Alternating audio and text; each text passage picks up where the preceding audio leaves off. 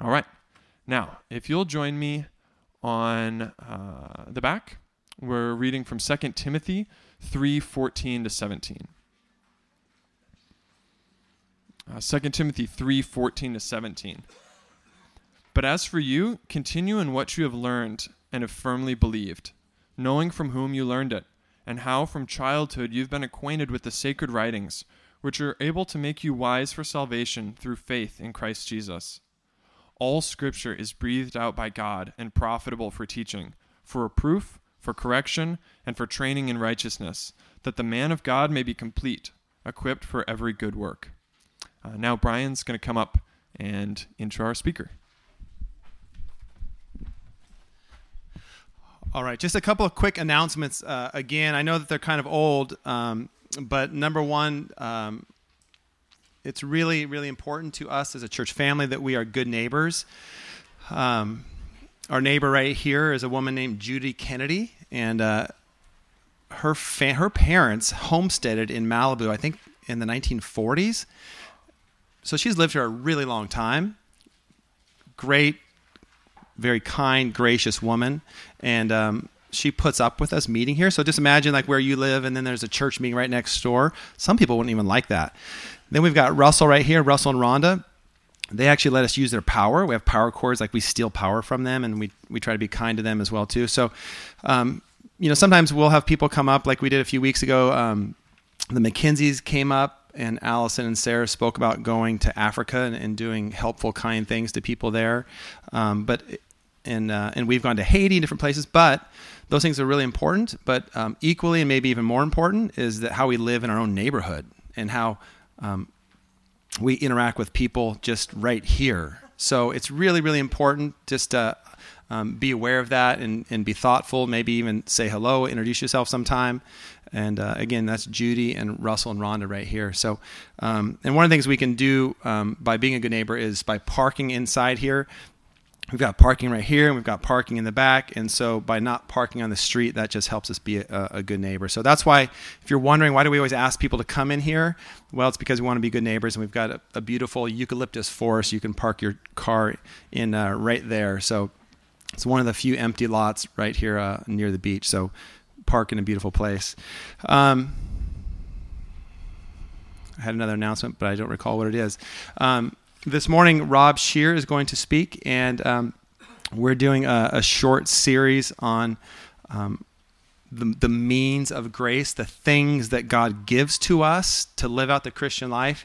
And I started 2 weeks ago on community, and then Joel spoke last Sunday on prayer, and this morning Rob is going to speak on God's Word and how God speaks to us. One of the ways that we live out the Christian life is by hearing God's voice, and so that happens through God's Word. So Rob is a newer friend for me. I first remember hearing about Rob through Russell, and Russell was like, I've got this great friend, this great guy, and you've got to meet him. And so, I don't know, maybe 9 months or so we've known each other, and just a growing friendship that I have with Rob, and so much respect and admiration for him and for how he loves his wife and his son, and just how he conducts himself. So I invite you to have your Bible ready, and he's going to speak to us this morning from 2 Timothy. Thanks, Rob.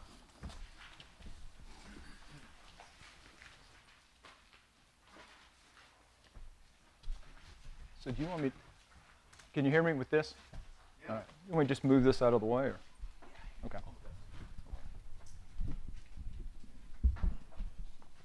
All right, good morning, church. Good morning. I appreciate the opportunity to speak here today. If you don't know me, I haven't been here that long, so there are probably several of you that don't. I'm Rob Shear. My wife and I have lived in Malibu now just over 5 years, and we've been attending here at the gathering since this last spring. And I'm a professor at Pepperdine, where I teach statistics to the undergrads. And I recognize that the idea of a professor, and a statistics professor at that, preaching today probably has many of you looking for ways to escape. And given that our church has no walls and has no doors, there are plenty of ways for you just to kind of quietly roll out and escape. But let me ask you not to do that. but here's why. I think I've learned the two keys to public speaking. And the first is that you need to have something important to say. And the second is you need to say it quickly and then sit down. And so I hope that you find that what I have to say today is important. I hope you find value in it. But I do promise that I'll be done in under 20 minutes. So I can definitely control the second. So I not only teach at Pepperdine, but I live on campus. So my world is a world of 18 to 21-year-olds. And as you know, they all depart in the summer. And it leaves a large hole here in Malibu. And you can see it here in the church with some of the empty seats that we have here. But they are coming back in just a few weeks, so get ready. And in fact, the new freshman class will be here on the 22nd in just 2 weeks for their new student orientation. And I love seeing the new freshmen live. That's a whole nother sermon. No, I love seeing the new freshmen arrive. They bring an energy to the campus that is wonderful to see. And during their orientation, one of the things that they get is they're assigned an academic advisor. And this is just someone who can answer questions about what classes should I take, is this major hard, is this major easy, things like that. And so about 15 or 20 of them are going to be assigned me as their advisor. And a number of them, not all 15 to 20, but a number of them will immediately, upon getting my name, either text me, call me, or email me, and they'll want to meet and talk about their 4-year plan. See, these are students, they haven't even spent 1 minute in a classroom yet. And yet they already know what their 4 years at college are going to look like. They've determined their schedules for the next 8 semesters. They've figured out which firms they want to intern with, even possibly where they're going to work after they graduate. And although I haven't seen it yet, I'm not going to be surprised if one day a student comes in and they've already pre-selected who their spouse is going to be. See, they know where they are, and they know where they want to be in 4 years, and they're asking me to sign off on their plan and saying, yes, if I do this, I'll go from A to B. And often at the end of the meeting, I'll ask them about their spiritual plan. I'll ask them, where are you with God now? And where do you want to be in 4 years? And how are you going to get there? Most of them, not surprisingly, don't have a plan. Some will mention, well, I'm going to try to find a church in the first week or 2 of the school year. Others will mention something about, well, I'm going to have a quiet time with God every morning. But that's about it. And yet, most of them will tell you that the most important part of their life is their relationship with Christ. And I'll admit it, it's easy and it's fun to make fun of freshmen. They're naive, and that's okay when you're 18 years old. But let me suggest that for too many of us in the church today, older adults, we also lack a spiritual plan. See, we too will also say that Christ is the most important thing in our lives, but we would be hard-pressed to prove it to a casual observer. We know where we are in Christ. We're not quite so certain where we're going. And for far too many of us, we lack a plan to get there. So today is the third of 3 sermons on ways to receive grace. And grace, of course, is what puts us back in right relationship with God. And it's a free gift from God. And so grace isn't earned, but grace isn't opposed to effort. And many Christians make the mistake of thinking that salvation is just this one-time event. And we wait until we die, and then salvation kicks in, and then we get to go to heaven. And the truth is, salvation started the day that you accepted Christ. And so grace applies today, tomorrow, and forever. The challenge, of course, is, but how do we now live? See, we are still here in these earthly bodies, and we still sin. So how do we accept and how do we participate in grace given our current state? How do we become like Christ? And I would suggest, like those freshmen, what we need is a plan. Now, the Malibu Half Marathon is November 5th, exactly 3 months from now. And if you want to win the race, you're going to have to prepare, you're going to have to train. See, it isn't enough on race day to show up with new shoes, the latest running gear, and a burning desire to win. The fact is, the winners started preparing for the race months ago. And in some ways, the race is decided even before the gun goes off. You see, the eventual winner has a plan and is, as we speak, carrying it out. The fact is, this is true of many human endeavors. Effort matters. And in our relationship with God, this is also true. So what is your plan? How do you follow Christ? So 2 weeks ago, Brian spoke about how we receive grace through gathering together and encouraging one another.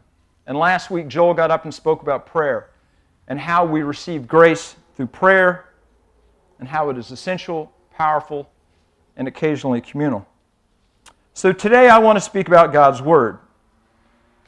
And the reason for that is God's Word is the primary way in which He communicates with us. You know, it was simpler to be a disciple when Christ was still here on earth. You just literally followed Him. I'm not saying it was easier, it was just simpler. But we don't have that option today. But we do have the words that He has given us to guide us. And chances are good that you've got some faulty theology bouncing around in your head. I know that I do. The problem is I just don't know which of my beliefs are off a bit. And for me, spending time in the Word is like shining a flashlight on my life and on my beliefs. And it leads me to the truth. Listen to what Jesus said in the Gospel of John. Russell, you want to pull up the first passage?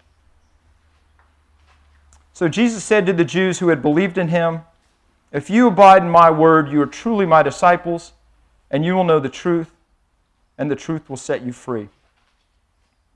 So how do we abide in God's Word? There we go. So let me suggest there are 3 things that we can do. We can read the Bible as a story, we can study it as a textbook, and we can meditate on it as if it were a poem. So first, we should read the Bible as a story. This is a great story. Matter of fact, in 1965, Hollywood declared that this was the greatest story ever told. It's a story of God's redemptive love for mankind. And it's valuable for us to know the story. And that's why we're teaching it over here to our little ones. This story explains God's plan and your part in it. And it's a powerful story. Remember what Paul told the church in Rome. He said, "For I am not ashamed of the gospel, for it is the power of God for salvation, to everyone who believes, to the Jew first and also to the Greek." See, this story is the story of the gospel. It offers us a way back to God. But it is also, admittedly, a long story. Again, it's a big book, even without the maps. And I'll confess, I went through the house and grabbed the biggest Bible I could this morning to make the point. But it is. Even if you have a small one, it's just because the pages are real thin.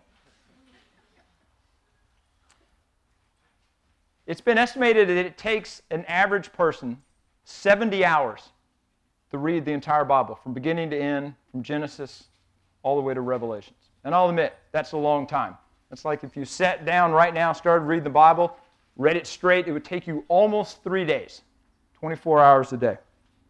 But that is less time than the average American spends per month watching television. But if we take it in small bites, say only 15 minutes a day, if you started today, you'd be done by the beginning of next summer.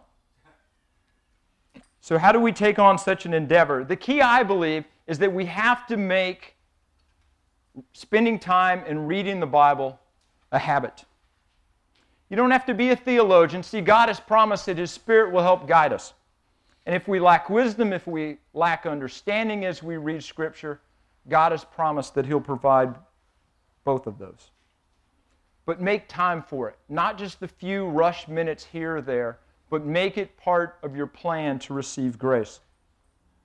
Second, we should study the Bible as a textbook, and I'll admit this is where, as a teacher, I get all excited. There are spiritual truths and insights in Scripture that require a bit of effort to extract. God has provided us His Word as a manual for our lives. Listen to what Paul said to the Romans. So this is in Romans 15. He said, "For whatever was written in former days was written for our instruction, that through endurance and through the encouragement of Scriptures we might have hope." See, Scripture was intended, or is intended, to instruct us, to show us how we are to live, to show us how we are to respond to God and how we are to respond to one another. But it's much, much more than just a list of do's and don'ts. It's also a source of encouragement. In it, we are reminded that we are God's children, and this is where our hope lies. So how does this textbook work? This is where we go back to the passage that you'll find in your bulletins, in 2 Timothy 3. This is what Paul explained to Timothy. He said, "All Scripture is breathed out by God and profitable for teaching, for reproof, for correction, and for training in righteousness, that the man of God may be complete, equipped for every good work." See, Scripture applies to our lives no matter where we are. If you're walking towards God and if you're doing well, Scripture continues to teach you. If you make a mistake and you err and you fall away, Scripture reproves you and points out the mistake that you're making. And then it corrects you and gets you going back in the right direction. And then it trains you in righteousness so that you become more like Christ. And then third, we should meditate on the Word as a song or as a poem. So meditation is the slowest approach that we have to God's Word. We linger. We ponder on each passage, each verse, on each word. Paul wrote to Timothy and directed him. In 2 Timothy, he said, "Think over what I say, for the Lord will give you understanding in everything." See, as we meditate on His Word, God speaks to us and helps us to understand His Word and His will. See, it was never His intent for Scripture to be confusing, but rather for it to provide a light on our lives. I especially like God's direction to Joshua. So the Israelites have just finished 40 years wandering around the Sinai desert. An entire generation has died off, a new generation has been raised up, and Moses has just died. And God just taps Joshua on the shoulder and says, "All right, you're in charge now. Take my people into the promised land." But before he goes, this is what God says to Joshua in Joshua 1:8. He says, "This book of the law shall not depart from your mouth, but you shall meditate on it day and night, so that you may be careful to do according to all that is written within it. For then you will make your way prosperous, and then you will have good success." See, although God had led the Israelites by day with a pillar of cloud, and by night with a pillar of fire, and although He had provided them food and drink for 40 years, God knew how quickly they were going to turn from Him, just as we do. Think about all that God has done in your life. And then think how quickly we can cry out, "God, where are you?" as if He's abandoned us. And so God commands Joshua to meditate on His Word, not just on the Sabbath, not just on his quiet time, not just when times are tough, but both day and night. One way that we can do this is through Scripture memorization. You can memorize chapters, passages, or just a single verse. Memorize what strikes you, where God is speaking to your heart. Write the verses down on a piece of paper, put them in your phone, so that you can go back throughout the day and take a look at it. And don't just memorize it, but meditate on it and allow it to change your heart. See, we are constantly being told by the culture around us who to be, what to do, and what to want. And the only way that I know to counter this culture is to spend time in God's Word. And as God told Joshua, both day and night. So in closing, let me share a short story. One of my favorite people to see here every morning is, and sadly he's not here today, but is Soren Eli Wallace Top. And if you don't know him, he stands about yay tall. Surprisingly for the gathering, he's a tow-headed kid. We don't have many of those. And when I first met him a few months back, I asked him what he wanted me to call him. I said, you want me to call you Eli Soren, or something else?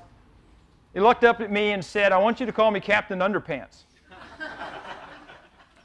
Which, just like you, set him to laughing. And I told him, okay, but not just for today. Whatever you tell me to call you, I'm going to call you that forever. Today, next week, next month, a year from now, when you graduate high school, forever. And he persisted. I want you to call me Captain Underpants. And so I call him Captain Underpants. But every week, he's got a new name that he wants me to call him. But I'm sticking to Captain Underpants. I won't change. And the desire to change who you are and what you were called is cute and adorable when you're 4 years old, but not so much when you're 40. See, we are here because we've taken on the name Christian. We have decided to follow Jesus, and there is no turning back for us. There is no picking of a new name. Instead, we need to be more like the one that we've decided to follow. And we do that together. We do that by spending time in God's Word, and we do that by spending time in prayer. So I didn't time it. I think that's under 20 minutes. But that's all I've got. So let me pray for us, and then we'll finish up with worship.